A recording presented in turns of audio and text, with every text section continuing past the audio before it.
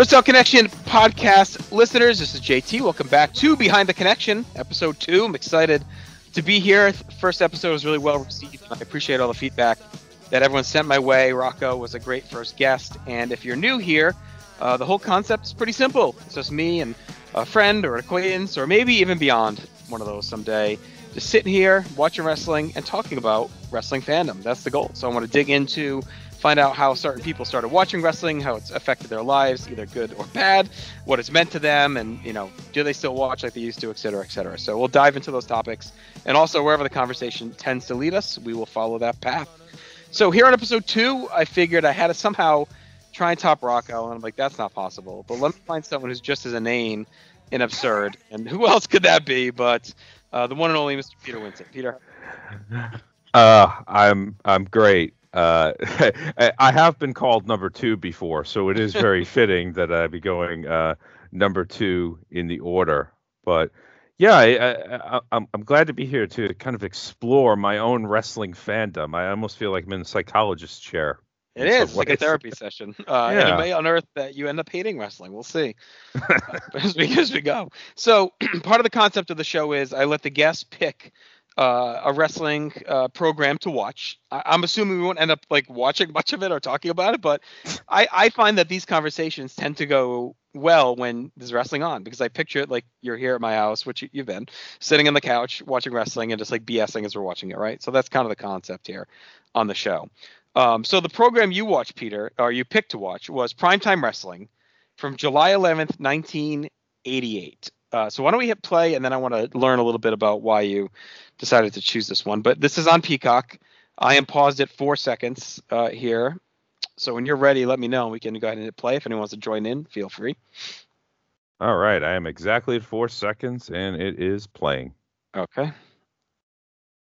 Love the primetime theme from this era, because you just basically see every guy. Now, I know Superstars was kind of a similar concept, but it's all them hitting their big moves.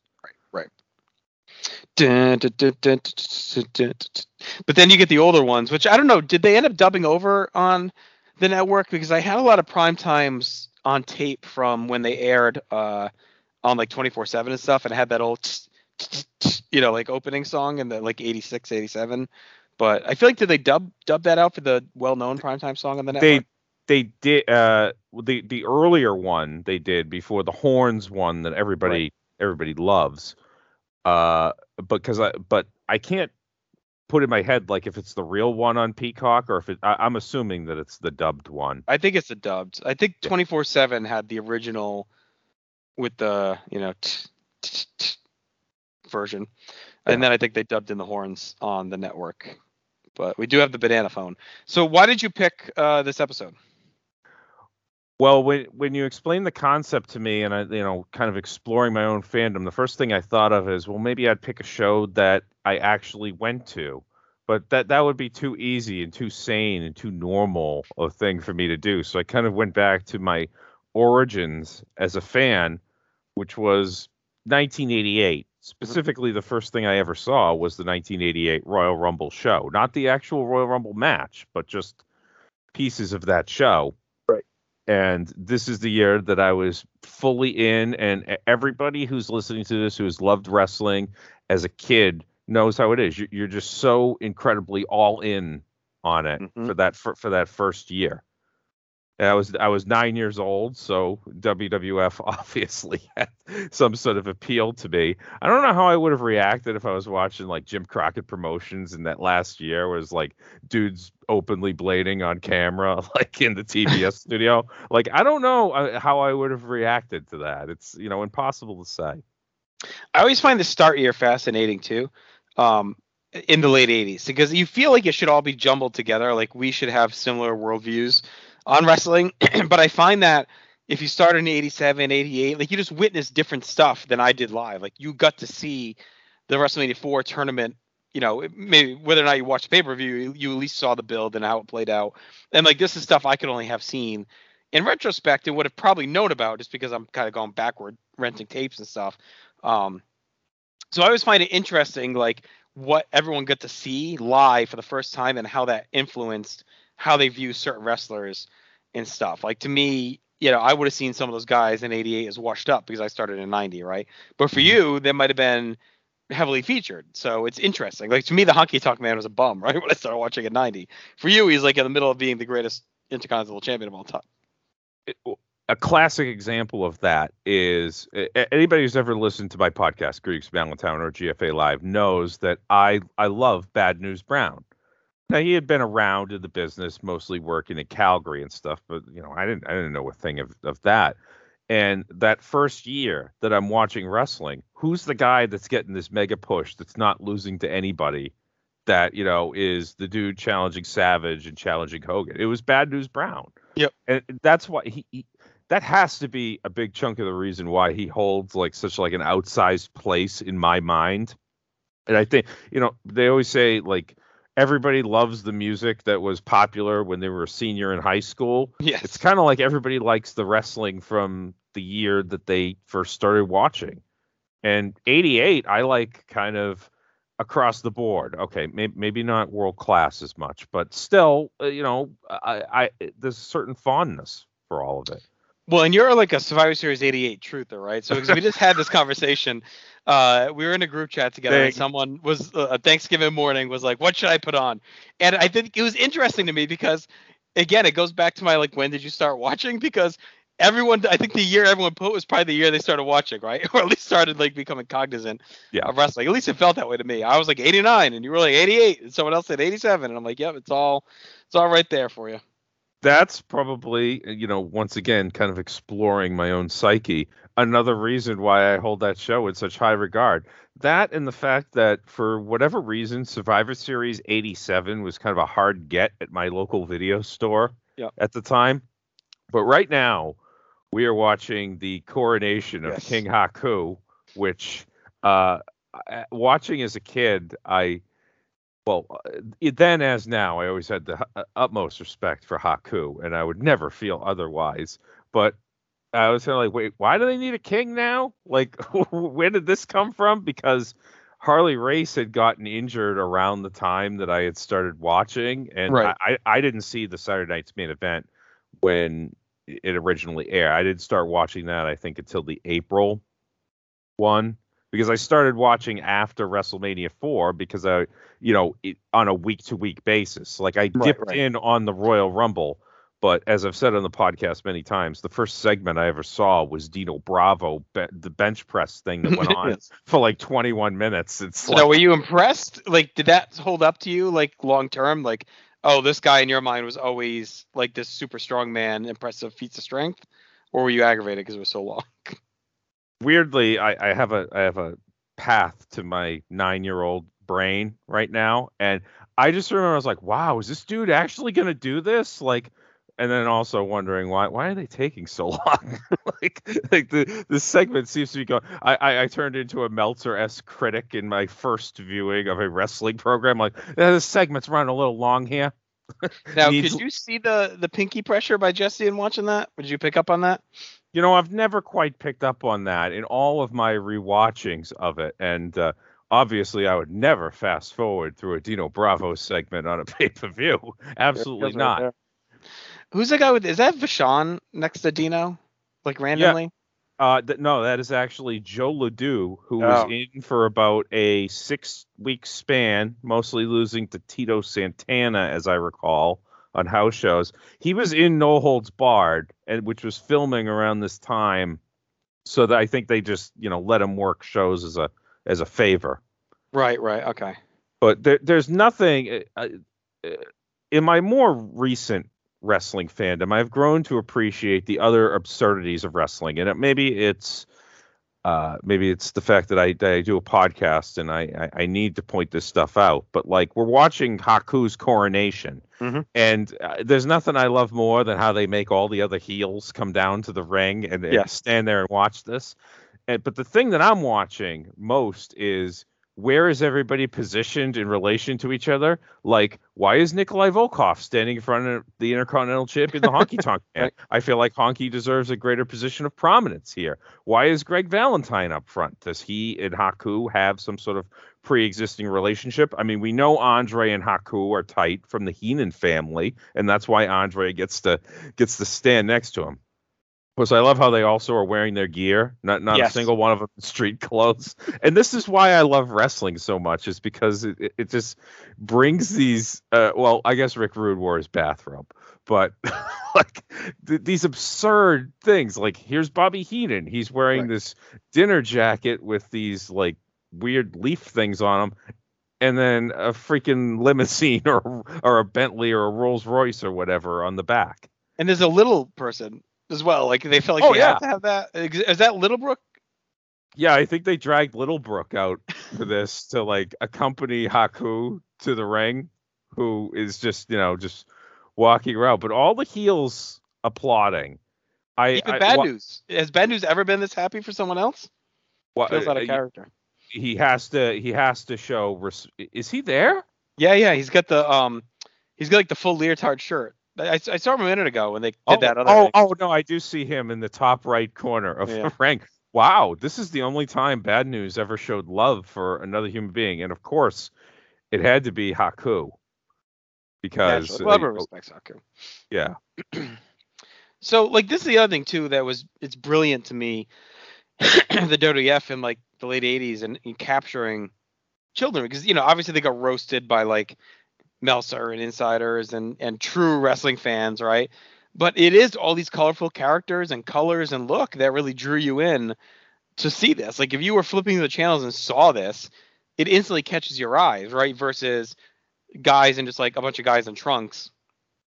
Oh As a yeah. kid, that just looks like just like another sports thing, right? Whereas this you look at and it's like, oh shit, like this looks like superheroes or cartoons that like right to life in front of you. I mean, maybe it's my WWF fandom as a kid that kind of preconditioned me to look for, all right, how good is the lighting on this show? That's going to tell me how major league this Right. promotion is. I mean, if you're watching something from like the Sportatorium, it's not as well lit as a Superstars taping from like 86, 87, 88, what have you.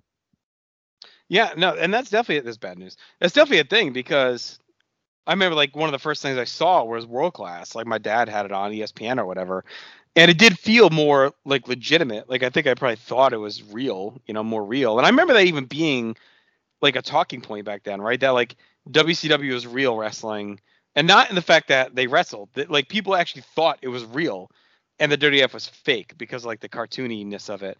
But that WCW was they were actually wrestling. Like I remember that being a talking point at that time. Yeah, I mean, when it comes down to it, they're actually probably more similar than you care to admit. I mean, Right. their programs are basically the same. It was like squash promo squash.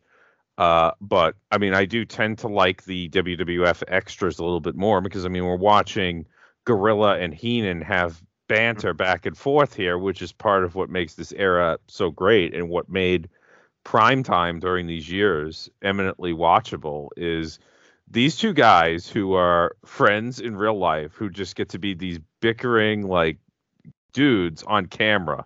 Right. And it makes me happy because it's like they're having the time of their life doing this, where it's like Gorilla busting Heenan's balls, Heenan, being, everything that Bobby Heenan entailed. Hilarious. Probably should have been a wacky neighbor on a sitcom at some point. I mean, Well, this is no more better wrestling comfort food than this era of these two guys. Like, if you're gonna pass out and you're not feeling well and you're gonna put something like this is the voice of that nostalgia feel good, right? Like this is what you want to watch. Like I fall asleep probably more to old prime times than anything else. and for me, that would apply for virtually any era in which I've watched wrestling because, like a lot of people, I've gone in and out on it. Like after WrestleMania 18, I was like, maybe I'll keep up with this for a little bit. And then they decided, all right, we're going to do the WWE draft and we're going to draft guys to both shows, like Raw and SmackDown. I was like, no, screw this. I'm not watching two shows. So I gave up entirely. I was like, I would rather watch no show than That's a have to very watch Winston. two shows. That's a very Winston attack at that. Did you? Sorry. So you started watching in '88. You ramped up fast, and then you stuck with it till '02. That's your whole first run. Or was there a blip in between there? I did skip out for a while in the mid 90s, again, kind of following the pattern after WrestleMania 8 mainly. Although I did order Survivor Series 93 on pay-per-view because, because honestly, I really just wanted to see how the Boston Garden would look on a pay-per-view. Yeah, I'm weird like that. As a 14-year-old kid, I was like, I want to see how well the Garden is lit for this pay-per-view. And I casually, like, I knew who everybody was, like, even like the weird Smoky Mountain stuff. I mean, I was like well aware of who the Rock and Roll Express were because I got TBS in, I think, late 1989. It was when Robin Green started manipulating Rick Steiner. Was the first angle. And I don't want to say that changed my fandom, but it kind of expanded it because in 88, when I just wanted everything wrestling related, I would get the magazines at the local corner store, a joy that kids today will never know. And best. I would learn about these faraway lands like the NWA, like, where is that? Who is this Arn Anderson and Tully Blanchard, who are number one over Demolition? Like, what makes them so special? But like, Colorado kid. I would take an interest in what was in these magazines, so I could learn about Memphis. Like, I basically followed the whole World Class 89 angle through that, although I know it was also on ESPN, and I did watch World Class on ESPN, but not as much as Global Wrestling Federation in 1991, when I was just kind of, again, wanted to watch any kind of wrestling that would be thrown at me. With the exception of Herb Abrams, I never checked that out because God knows, even at 12 years old, I had some standards. Those magazines were so great too. Like, it wasn't just buying them. It was, I'd spend the whole time my mom was shopping at the front of the store. And it was a different era. Like, I can't imagine right now, leaving my daughter at the front of the store as I go walk around. But, I was 11, 12, and I would just sit on the bench at the front of, Rock's Market or Jerry's Market or whatever and just read the magazines while she shopped. And that was it. Like, that was our shopping trip. I rarely ever went actually shopping with her. I would just sit in the magazine aisle and read the magazine. And even if I didn't buy one, I read it. If I knew I was going to get one, I'd read the whole thing as fast as I could to make sure I got through it. I mean, in recent years, I've walked through the supermarket, and I know that they carry Pro Wrestling Illustrated on occasion. I don't see it every time, and I'll even flip through it at this point. It's not quite like 1988 through 1992, like the earliest parts of my fandom, where I would, I would get every single one. WWF magazine. When WCW put out a magazine, I wanted that. Inside Wrestling, PWI, everything. The Wrestler. Yeah. And by the time I got back into wrestling, I had stopped watching for, on a regular basis after 92, started watching again in 97 because I became interested in, wow, Dennis Rodman is part of WCW. That's an interesting take. So Rodman, because I do hear a lot of people like the NWO brought them back in. So I guess that's an extension of it, but it's interesting. These are Rodman. So I mean, it speaks to like the idea of using guys like that, right? Celebrities to catch eyes because Rodman brought you back. Yeah, and it was an odd confluence of things because that was happening, and I had an interest in that. But I also, I had started my summer job, and the guy who was going to be my manager was into wrestling. So I thought, well, maybe I'll keep up in order to, have conversation with him. Right. But it was also on that first Monday that I worked at that place. It was that Monday where they had Nitro in Boston and Raw was in Hartford. And you had the Shawn Michaels, Bret Hart legitimate fight in the locker room where, Shawn took his ball and went home. And then, the Nitro in Boston with the weird Outsiders versus Flair and Piper match.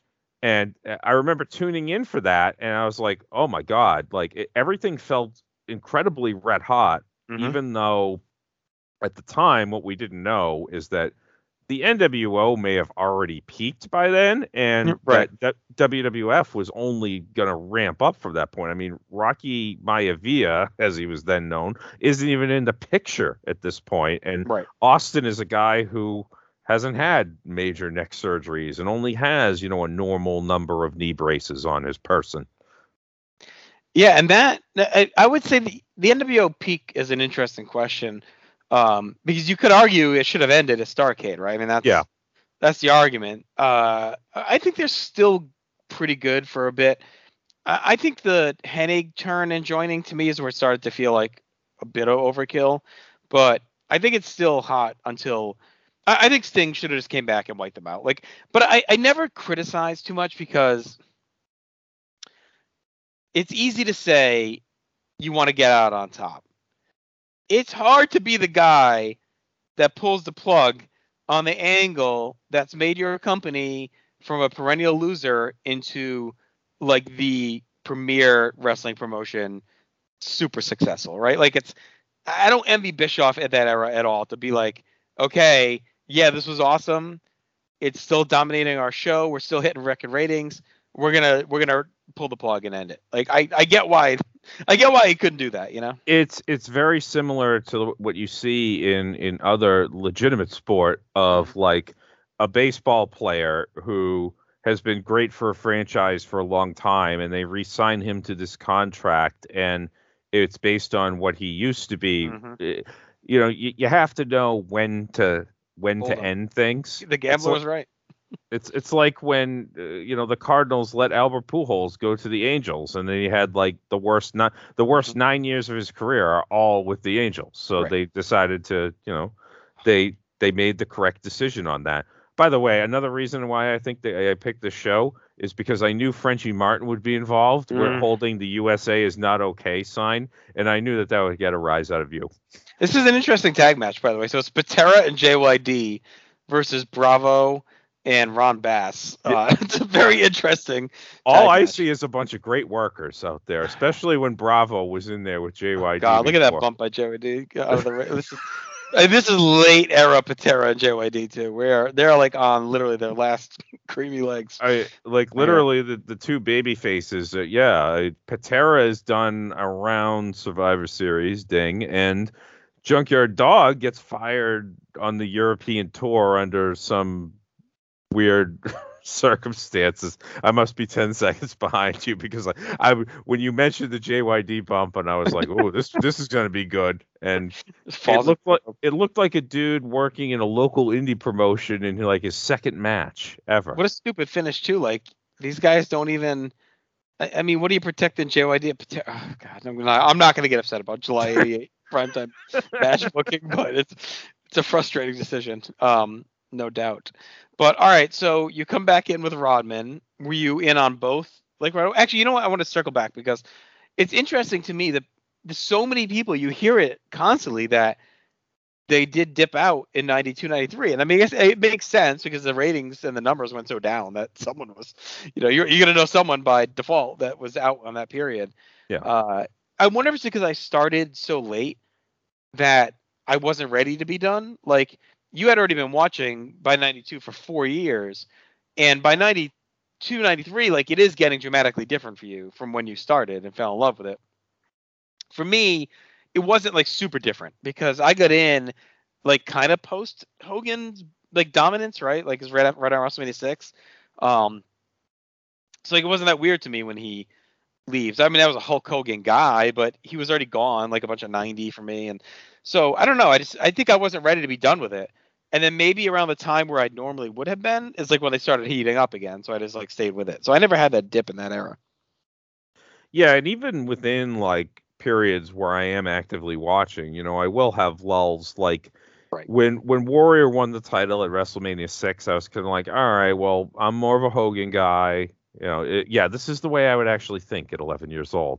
Like I'm the world's like I'm like a young observer reader or something. But I dipped out for a bit in 90, but I kind of casually followed. I would still get the magazines and all.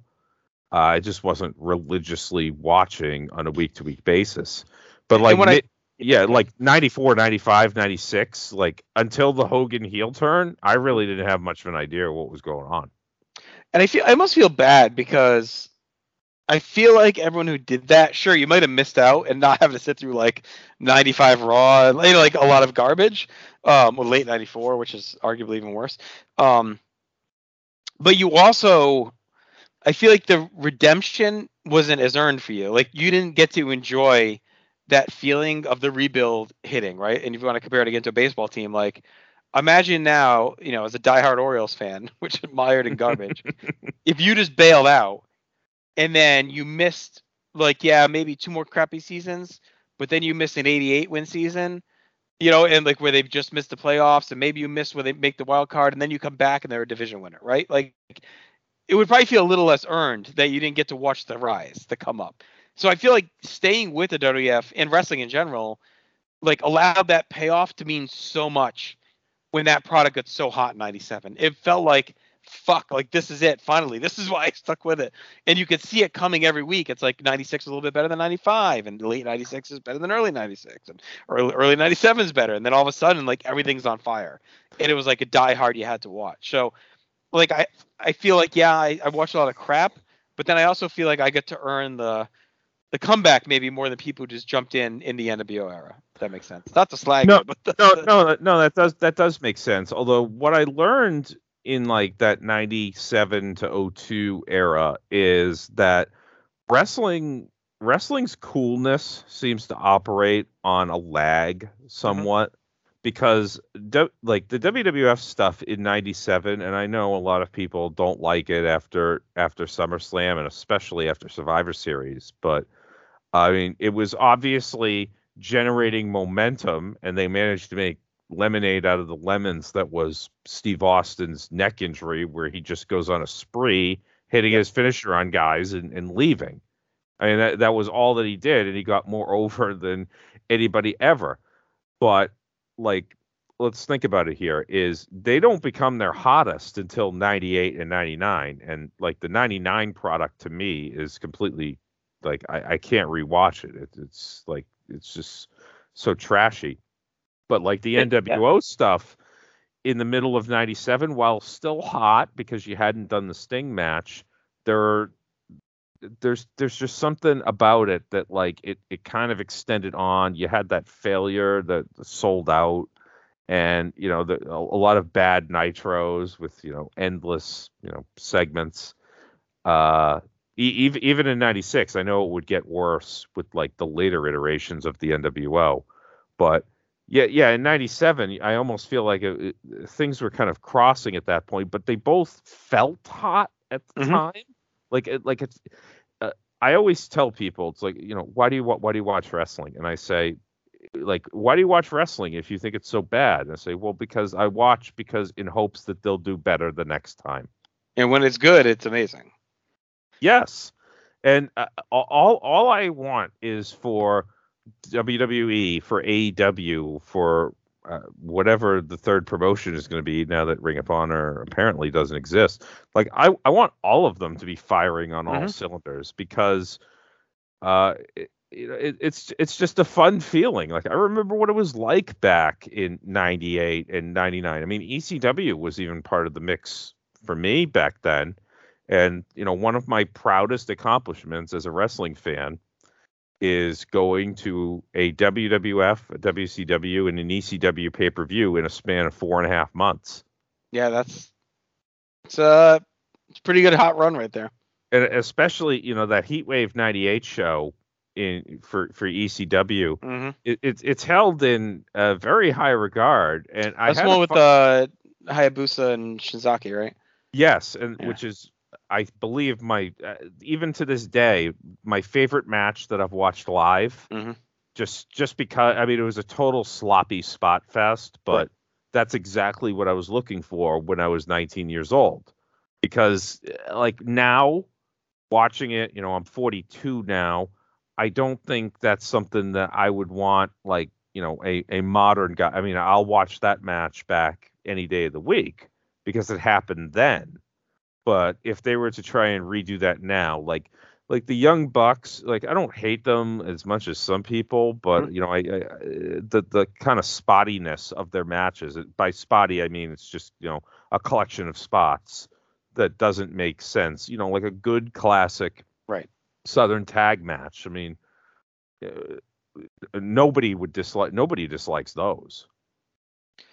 And I think you hit on something interesting a few minutes ago too with the lagging indicator stuff, because I think it works on the back end as well. Where, and I think this was in, was either in Bischoff's, I think it was in the Death of WCW book. It was R.D. Reynolds or whoever did it, where he talked about how like ticket sales and crowds are usually like the last indicator. Like you can't go by sold out crowds because so much of that stuff is in advance that like the product is going to dip before the ratings and the crowds realize it. So it's, you got to be looking sharp at trends, like to see week to week, is it a blip or is it an extended fade, right? Like, so early 98 WCW, you would think if you just went by ratings and crowds and like you would think it's still a massive juggernaut, right? But you can already see the cracks forming at that point that will lead to the issues that come in 99, right? So it's like, and WWF is the same thing. Like they were red hot, but you can see the missteps in late '01 that you would write off every week as like, okay, whatever, like just a bad week. They're still the WWF and they know what they're doing and it's going to be great. And then all of a sudden 6 months go by and you're like, wait a minute, like, wait, how do we get here? And I feel like it's even like that for like sports too. Like, it's now been 9 years since the Jets playoff runs, right? But like when you're in it, it's like, oh wow, like, all right, it's only been a year, they'll get back on track. Oh, it's only been 2 years, like since the wreck stuff, they're gonna turn it around. Then all of a sudden 8 years goes by and it's like, fuck, like no, we never get it back. And I feel like that's the same with wrestling in a way where it's great, it's great, and then you're so sucked into it that you're not realizing or willfully ignoring those cracks are starting to pop up. And then I think the companies ignore them as well. And that's what leads to stuff like going from being a multi-million-dollar juggernaut to, Bischoff getting fired overnight. Yeah, I mean, it all happened so fast. Like the time from Starrcade '97 to when Bischoff gets fired is less than 2 years, Right. and it Nuts. seemed to go by. It seemed to go by so fast. Hmm. And there's a certain point where, ooh, WWF is in trouble, like financially. Like they don't want to pay Bret Hart's contract. And I remember at the time thinking, boy, maybe they really are. I mean, this is when they were still privately owned. Right. Maybe they really are in trouble because, like, why would you just willingly give away one of your top guys who is also a connection to international markets Hmm. and especially into Canada because they had just come off that run where it felt like they were taping TV in Canada every single week. Like, oh, here's a Raw from Nova Scotia. It's like, oh, really? Like, And, and Brett's gone, and you figure, oh well, WCW will just move into Canada, but they were too stupid to know better. right. They do like one show there. But so bringing those 2 points together now, like, it's crazy that how you don't realize too as things are going, because you're booking buildings ahead and everything else. Like, they have some of the hottest shows are in some barns in 97. You know what I mean? Like they're still in tiny Northeast arenas through a lot of 97 when they're not in Canada because the product was getting hot, but you can't prepare for it to be hot, right? Like, so they weren't ready yet because they weren't realizing how hot they were getting.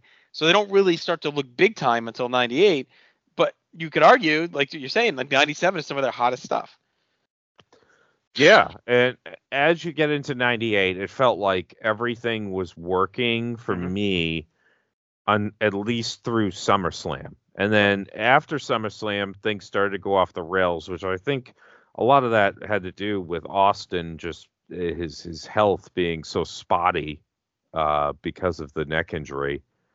And that thank God The Rock came along because otherwise I don't think they stay as hot as they did for as long as they did because Austin can carry them through, but then he goes away at the end of '99, and who's going to carry it? Well, it's not going to be Triple H. It's going to be The Rock Hmm. because he was that other guy who was there who there was a certain point in my fandom, and I, as a high school freshman, who was extremely antisocial, related to Stone Cold Steve Austin. But there became a point where I became a Rock guy, and I kind of started to tire on Austin a bit, and that would have been SummerSlam '98.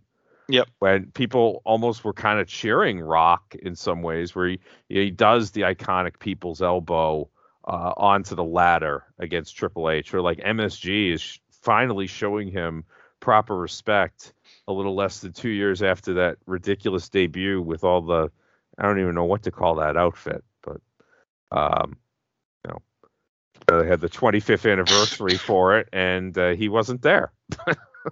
Should have been. It's funny because for me, going to college in the fall of '98, like that's when I thought I was starting to dip out, which is an interesting time because you could argue it's at its oddest. And I was prepared, honestly, like mentally, to say, all right, I'm going to live on campus for the first time. I only had a couple friends at home that were really into wrestling that I relied on, and now I'm away from them, so not really knowing like what it's going to be. And I ended up my roommate, who I had to meet, like he emailed me like a month before, and I remember he emailed me. He's like, "Do you like wrestling?" And I said no, because I'm like, like you're 17. It was kind of getting cool, but not red hot yet. And then he wrote me back. He's like, "Oh, too bad." He's like, "I'm a big fan." I wrote back, I'm like, "All right, so am I." Like I just didn't know what to say. And he wasn't like a super insider type fan, like kind of what I had become, right? He was just more of like a fan of wrestling, and he had been for a long time. Like he liked it as a kid and stuff. So we watched, but he wasn't like, I gotta watch Raw on Monday nights at eight, right? Or, he was like, if he was there, he'd put it on type of guy. And then I did find a friend who was into it, so I started watching regularly again, probably toward late '98. But there's definitely a blip in there where I was more disconnected during a hot time. But I think when that was super fun watching it come up, and then like 2000 was super fun too, because that's when it was at its most acceptable mainstream, and it felt like it may last forever at that time. Like MTV was all over MTV, like everyone had the shirts on, like it was just like super cool and in, like it felt hip, like even the music they would use on the shows, like everything fell in tune in 2000. Like Yeah, that's, to me, is definitely their peak as far as like this shit is acceptable form of pop culture right now. and it's funny. I remember thinking at the time that, yeah, while Austin, had a surgery and came back, and it felt like he was aging rapidly. It's like, okay, well, Rock here is not yet 30 years old. Or at least I don't think he was 30 in 2000. It's like, oh, well, this dude's going to be around forever. Well, of course, he finds out that making movies is a lot easier on the body, as it turns out, than Mm-hmm. wrestling. Raw, SmackDown, and 3 BS house shows during the week.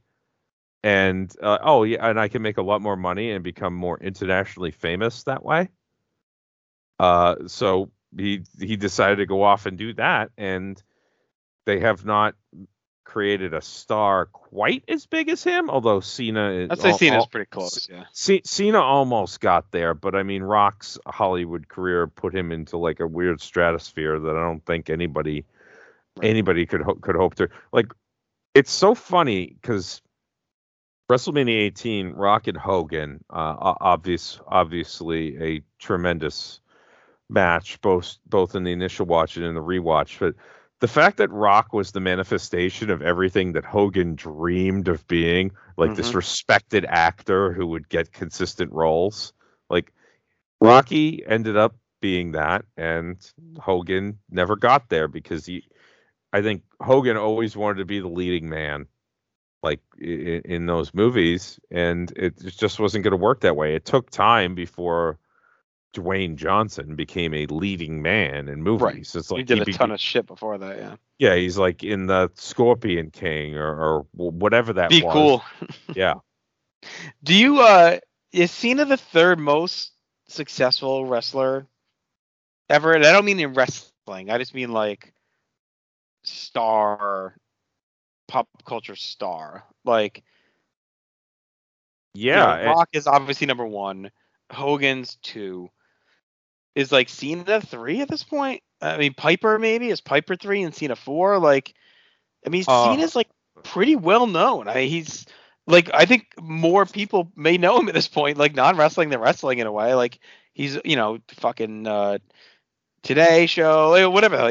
What's the one he was co-hosting? Was it Yeah, Reach? His former Reach show? he does like hefty commercials.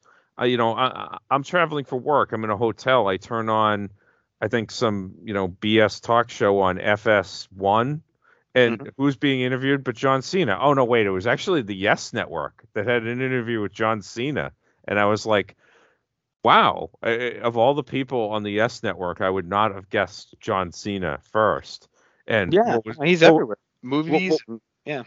I mean, that guy is such a master. The way that because he works in an era in which the degree of difficulty for him is so much more Hmm. because they design for everything to be split 50-50. Right. And then that's the way a lot of his matches were until it reached kind of a tipping point where even like the most jaded longtime fan would say, all right, I respect this guy and what Right. he's contributed. I mean, because he had a run basically longer than what Bruno had in the company. I mean, I mean, and he had like two distinct, like really great, really shitty, really great. Like he started off good, then everyone kind of hated him. Then he got hot again in like '07, and then his like '09, '10 stuff is like kind of shit. But then he gets hot again with the Punk stuff. But then everyone kind of hates him again. And then he does the open, gets killed by Brock and does the open challenge and then heats up again. I think a lot And of he kind people of stayed hot. respected him for that Brock match, the I think one that where he really got turned his mauled. career around.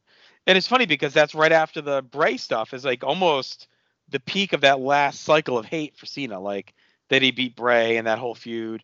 And then, yeah, when Brock destroys him was so cathartic and felt so good that I was like, all right, this is a dude that just kind of did what he was told all these years.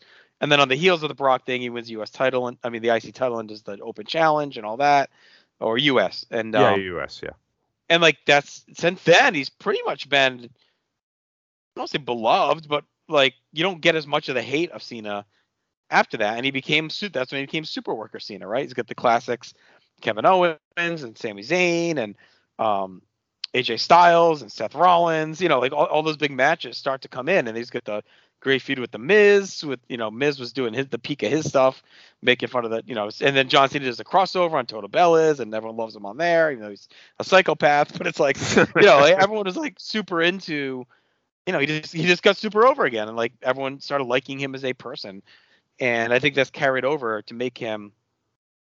This is a big prime time, by the way. Like we had that attack earlier, we had the Andre attack on Savage, where he chokes him on the floor, and now we just had Hammer kicking Billy Graham's knee, which I think ends with him. Like this pretty Yeah. much is the end of Billy Graham, right? Like in this Well, Billy Graham is confined to the broadcast booth because he is, for all intents and purposes, immobile in the ring. I love the idea of Valentine interfering in a Danny Davis match. It's like, all right, I got to save my stablemate here. Another one of the absurdities of wrestling that I love is that, we happen to have the same manager, so we have to stick up for each other. we gotta be buddies. It's funny because I'll see these prime times and these matches from MSG, and I have no recollection of watching it for the place to be, even though we watched every MSG match from '85 to '92.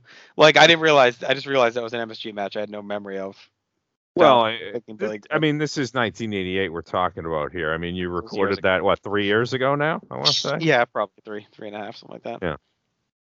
All right, so you dip out. You come back in '97. You dip out in '02. Where did you come back from there? It took all the way to 2014, but with the caveat of when the whole Punk stuff happened at Money in the Bank, and it started getting play in certain media like ESPN, Grantland, that whole stuff. I kind of was casually following it at that point, which it's interesting. I always found it interesting that it was the Punk stuff and not the whole Rock returning to host WrestleMania and then them creating Rock versus Cena a year in advance. It wasn't any of that. It was the Punk stuff. And this was the first that I had ever heard of CM Punk, and I thought, well, that's a stupid ass name. Like, Right.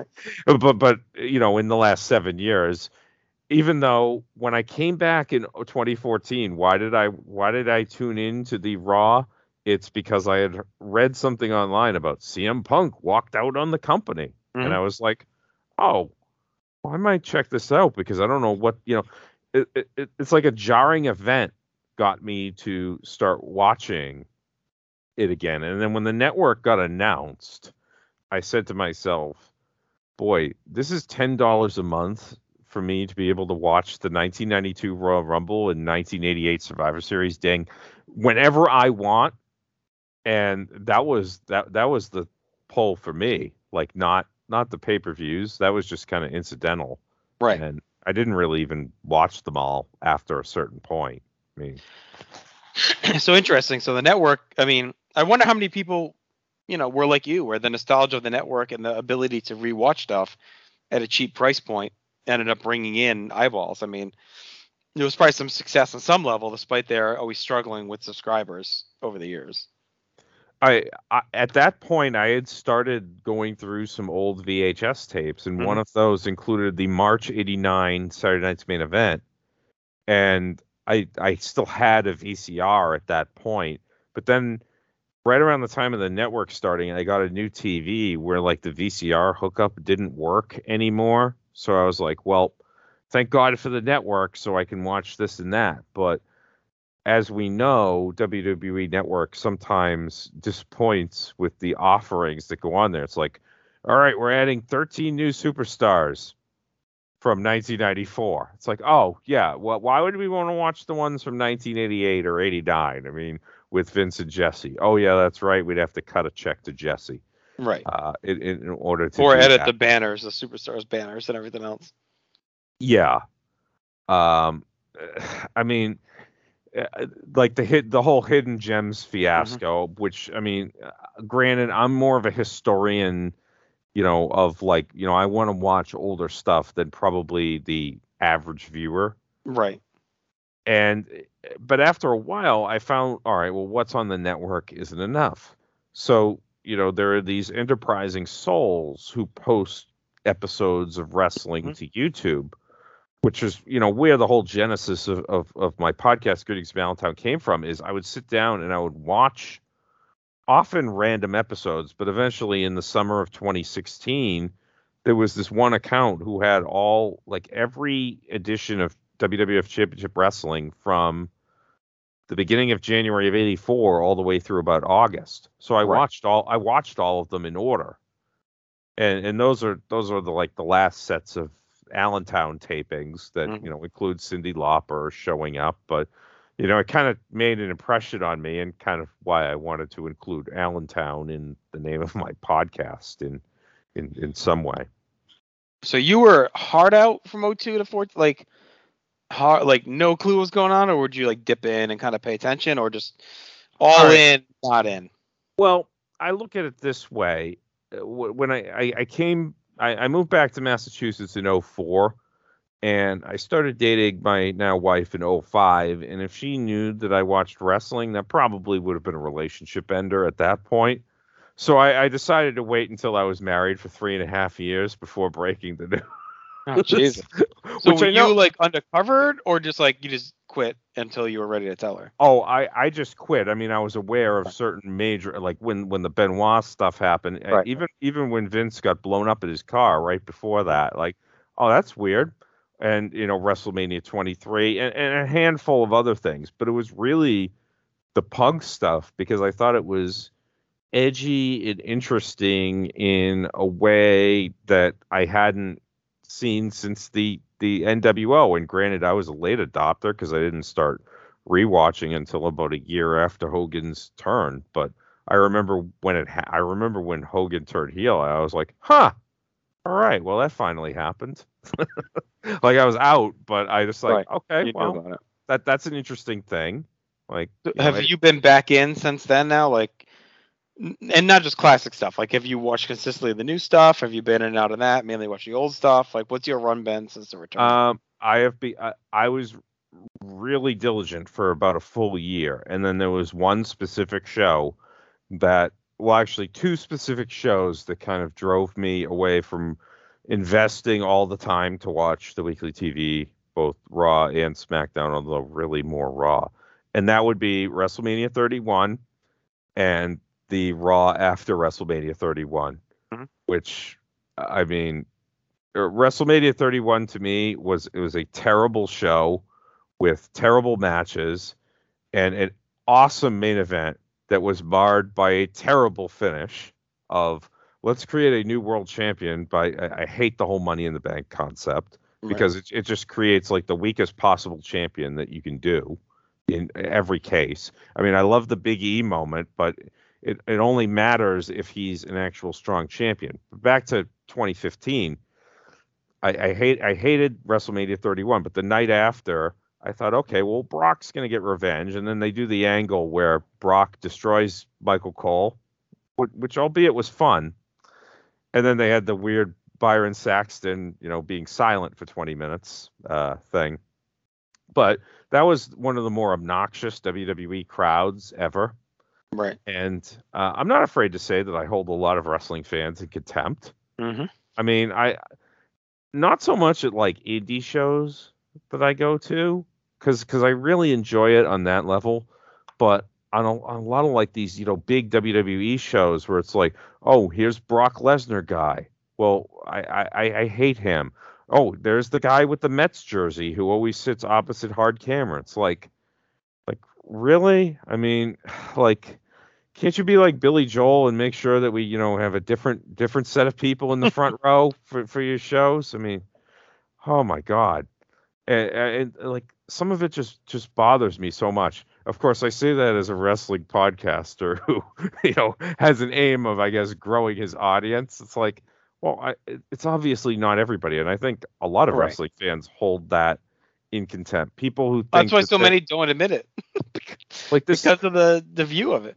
Yeah, I mean, well, like I said, I had to wait until I was 3.5 years, married at that point. But like the whole Izzy thing at NXT and everything that I read about that, where like they have this incredible power trip of like, oh, we are the special fans. It's like, can't we just go into the building, watch the show, and laugh, yell, whatever you want to do at that point, instead of like, trying to make this in your own agenda. Like, like that bugs me. There's certain periods where wrestling gets a little too intense with the online talk. Mm-hmm. I was extremely, well, at the beginning of the pandemic, I was extremely militant in my dislike for that Bray Wyatt, John Cena crap fest at WrestleMania 36 with the clips and everything. Because I don't recognize anything that happened in wrestling from March of 20 until July of 21. So it was such a tarnish. Or I should say April 21, Tampa. Such a tarnish on John Cena having done that. And what for Bray Wyatt, a guy who would end up released like a year and a half later and would be like, just cause for spontaneous celebrations broke out across the country, as I understand it, when Bray Wyatt got released. Because please notice, he has not been picked up by another wrestling company to this point. Nice, picking a spot. So did you ever go back and watch that big gap that you missed, like any of that stuff? Oh yeah, I've made sure to like fill in not only like the gap in the mid 90s, and I find those shows interesting because, when I do watch them, it's like, okay, I am seeing this for the first time. But I'll go back. When I was a kid, I would rent Coliseum videos that had old matches on it. But we did not live in an era where like the May 12th, 1979 edition of Championship Wrestling is on YouTube, and it's like, oh, I can watch this. I mean, YouTube changed everything in a way similar to the network, basically easily allowing people to watch, any pay-per-view, because that was kind of the main draw, both historical and the new ones. But I loved watching like old episodes of TV because, like, when would I have ever seen 1984 WWF TV before? I would have had to have been part of a tape trading community that I occasionally find weird, but did take part in, when I was like 20. And even then, it might not have had some of that weekly stuff, like some of those Raws were just in your memory unless you recorded them yourself. Yeah, I mean, like I have no desire to rewatch like 98, 99 Raws at this point because, I saw them when they happened and it's fine. But like these boring 1983 editions of Championship Wrestling. It's like, oh yeah, I'll watch that. I'll watch Big John Studd throw a guy around for 3 minutes and pin him. Like, even though nothing happens, like I love having that on as background, especially in the morning. I don't think I've done it quite as much recently because you have so much competition with other things. I mean, when I started watching all this stuff again on YouTube in 2014, HBO Max didn't exist back Right. then. I mean, I don't think I even had a Netflix subscription then, or at least a little after. So, And it just makes you angry that this wasn't around when you were a kid. It's like I had so much free time and downtime and nothing to do, and I just rewatched the same shit over and over. Like how many times did I watch In Your House 3 or Survivor Series 93 or any of that stuff? Like because that's all I had. But man, if I had the ability to watch all this stuff as a kid when I had all that time, would have been mind blowing. I mean, all that stuff is like the rental store experience, especially for somebody Hmm. my age, your age, born between like 1972 with 1985, something like that, just off the top of my head. But even when I started rewatching again in '97, the video store was still a thing. Like there was a Yep. Blockbuster in the town center, and I remember specifically going down there to rent King of the Ring '94 and SummerSlam '94 because I had never seen them before. And well, let's just say mixed emotions about those shows in retrospect. But um, you know the video store experience, it felt like you earned something by going to a store. It's like, all right, I will give you $4 and I can watch Best of the WWF Volume 1 for the next 48 hours straight, so long as I rewind it when I return it to you guys In later the on. rewinder, did you have a rewinder or did you just use your VCR? Yeah, we had a separate Yeah. rewinder. Yeah. Can't burn out the head in the VCR. Yes. Yeah, I remember going to video store. I'd say as late as like '02, '03, like still like Hollywood Video was hanging on and some blockbusters and stuff. The mom and pops were all pretty much evaporated by then, but Occasionally I would look in even when I was completely dormant between '02 and 2014, I will admit I did buy The Rise and Fall of ECW on DVD at like some FYE or one of those mall stores because I saw that and it triggered a memory in me of going to original ECW shows hmm. and just how fun that was. I mean, because I'm going to these things by myself for the Right. most part, and to have fun in that environment, you don't necessarily expect that going in, but there I am taking a train to a dog track just outside of Boston to watch.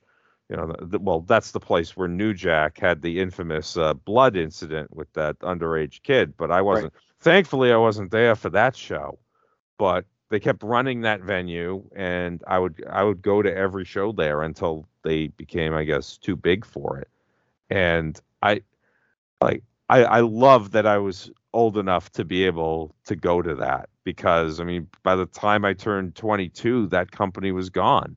It's just a memory. I mean, geez, I even think I went to an ROH pay-per-view 5 years ago. I couldn't tell you the name of it. I think it was All Star Extravaganza. Hmm.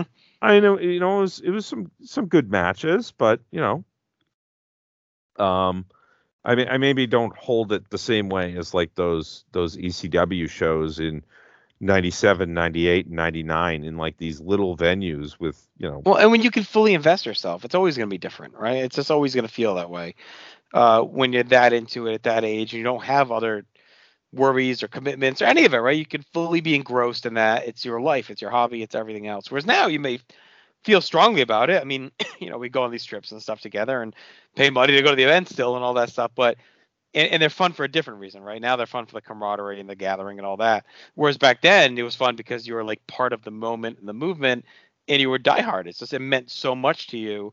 And then to be there live was just an experience. I mean, the fact that I was able to even go to Heatwave '98 is amazing in Mhm. retrospect because I was 19 years old. I lived in Massachusetts. The event was in Dayton, Ohio. It's like, how do I get from there, from Massachusetts to there?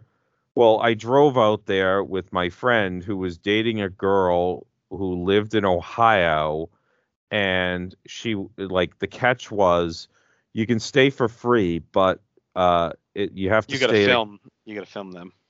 well, his girlfriend was one of the counselors at a Christian Bible camp. Oh, So there I was staying at a Christian Bible camp for a week in order to go to an ECW pay-per-view. I might mean, be the only person in history that did that. it's so insane when I think about that, just objectively. But I I love that I was able to. I love that I got to be a fan during that time, Hmm. and it's my hope. Well, I'll rag on things that AEW does, and especially Meltzer, like basically being a mouthpiece for them, as like the reporter of wrestling as he is. But like I said earlier, I want all these companies to be doing. I wish WWE was doing better. I'm glad that AEW is doing so well Hmm. and running so hot right now. Because it's just more fun when everything is like that. I want that feeling again, like it was in 97 and 98, where you had two competitive companies going at it and they were both doing their absolute best. And there was none of this. I mean, I don't want to say none of this corporate bullcrap, because obviously WWE is one guy who's a megalomaniac, and WCW at that time was literally like one of the world's largest corporations in Time Warner. So I just want to have that feeling. I know that, the childhood innocence era of like Hmm. 88, 89, that's never coming back. But I just want the week to week excitement of like, ooh, what's going to happen? With like my critique of modern wrestling is that almost all baby faces suck these days. Like, Right. can we book a like? It doesn't even have to be a likable guy. It could be somebody like what Austin was, where he was a sociopath, because that often speaks to people. I know it spoke to me in 97 and 98 because that's who I was then. I mean, I don't know. I just wish that we had better baby faces now, but I think a lot of it is guys want to be heels, so they want to be like the cool heel rather than a face, because nobody really knows how to do it except for Cena, who would get annihilated for it, but the guy would never break, and I respect that about him. Well, like Tilda Wet Sprocket once sang, "All I want is to feel that way, Peter." And I think we all feel that way. That we want to kind of recapture some of that magic. And like you said, if everything can heat up at the same time, it's awesome. And I think AEW really came around at the right time. I think we all needed it, and that includes WWE. Like I think everyone just needed it because we went. This was the longest stretch we've gone, I think, as wrestling fans, feeling this level of darkness. I mean, I know New Japan and Ring of Honor got hot at different times, but like we haven't had that real strong challenge of a promotion in a long time. So it's amazing that it's here and that we can maybe have a semblance of what we felt like back in whether it's the 80s or 90s. But all right, I think there's no better time to wrap up than in a one-man gang squash, Peter. But this has been a lot of fun delving in to your wrestling fandom, just in general about wrestling over the years. This has been a fun watch too. It's a pretty sneaky loaded episode of Prime Time, so it's a good one to check out as well. And you can also check out everything the North South Connection has to offer. Tons of shows dropping almost every day. A lot of it's evergreen content, deep dives, looking at the minutia, the edge of the cheese platter of wrestling, and beyond. Peter, anything you want to plug before we go? Well, greetings from Allentown. I'm on a more sporadic schedule, but looking at one episode of wrestling, usually 1 hour in length, where I'm just doing it by myself, and also GFA Live with my pal Keithy. Our most recent project was summer 1991 WWF, but we're going to be back at it very, very soon with my cousin Vinny. We're going to watch that because we really like Joe Pesci movies, as it turns out. And that really holds up. I watched it not that long ago. It was on, and I happened. It's definitely one of those movies where you get really sucked in, 100%. Like if it's on, you got to watch the whole thing. So I'm looking forward to that pod. Every single time, and if I ever met Ralph Macchio, I would make it like if I had a 1-hour conversation with Ralph Macchio, I would challenge myself to not bring up Karate Kid. I would only talk about My Cousin Vinny, The Outsiders, and the New York Islanders, and that would be my way not talking Karate Kid with Ralph Macchio. Who's probably about done talking about those movies, unless it's in the context of the great Cobra Kai. Always. Yeah. Always. All right. So look, Peter, thanks for going behind the connection with me. I appreciate it. We'll be back soon. Again, this is a pretty random show. I'm just going to kind of do it when I have a window to do it and when I can get a guest. And I appreciate you joining. It was a lot of fun. Hope you had a good time. Everyone take care.